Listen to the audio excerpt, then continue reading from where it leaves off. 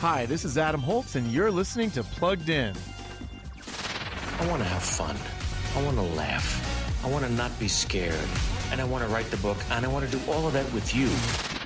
In the movie Here Today, now available to rent, stream, or buy, Billy Crystal plays an aging comedy writer named Charlie who's slipping into the early stages of dementia.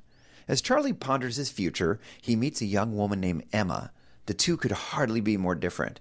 Yet an unlikely friendship blossoms, and maybe the possibility of something more. In some ways, Here Today is an unconventional romantic comedy with some bittersweet moments. That said, the language in the film can be more bitter than sweet.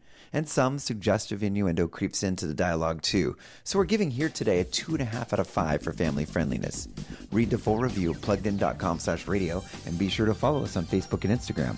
I'm Jonathan McKee for Focus on the Family's Plugged In.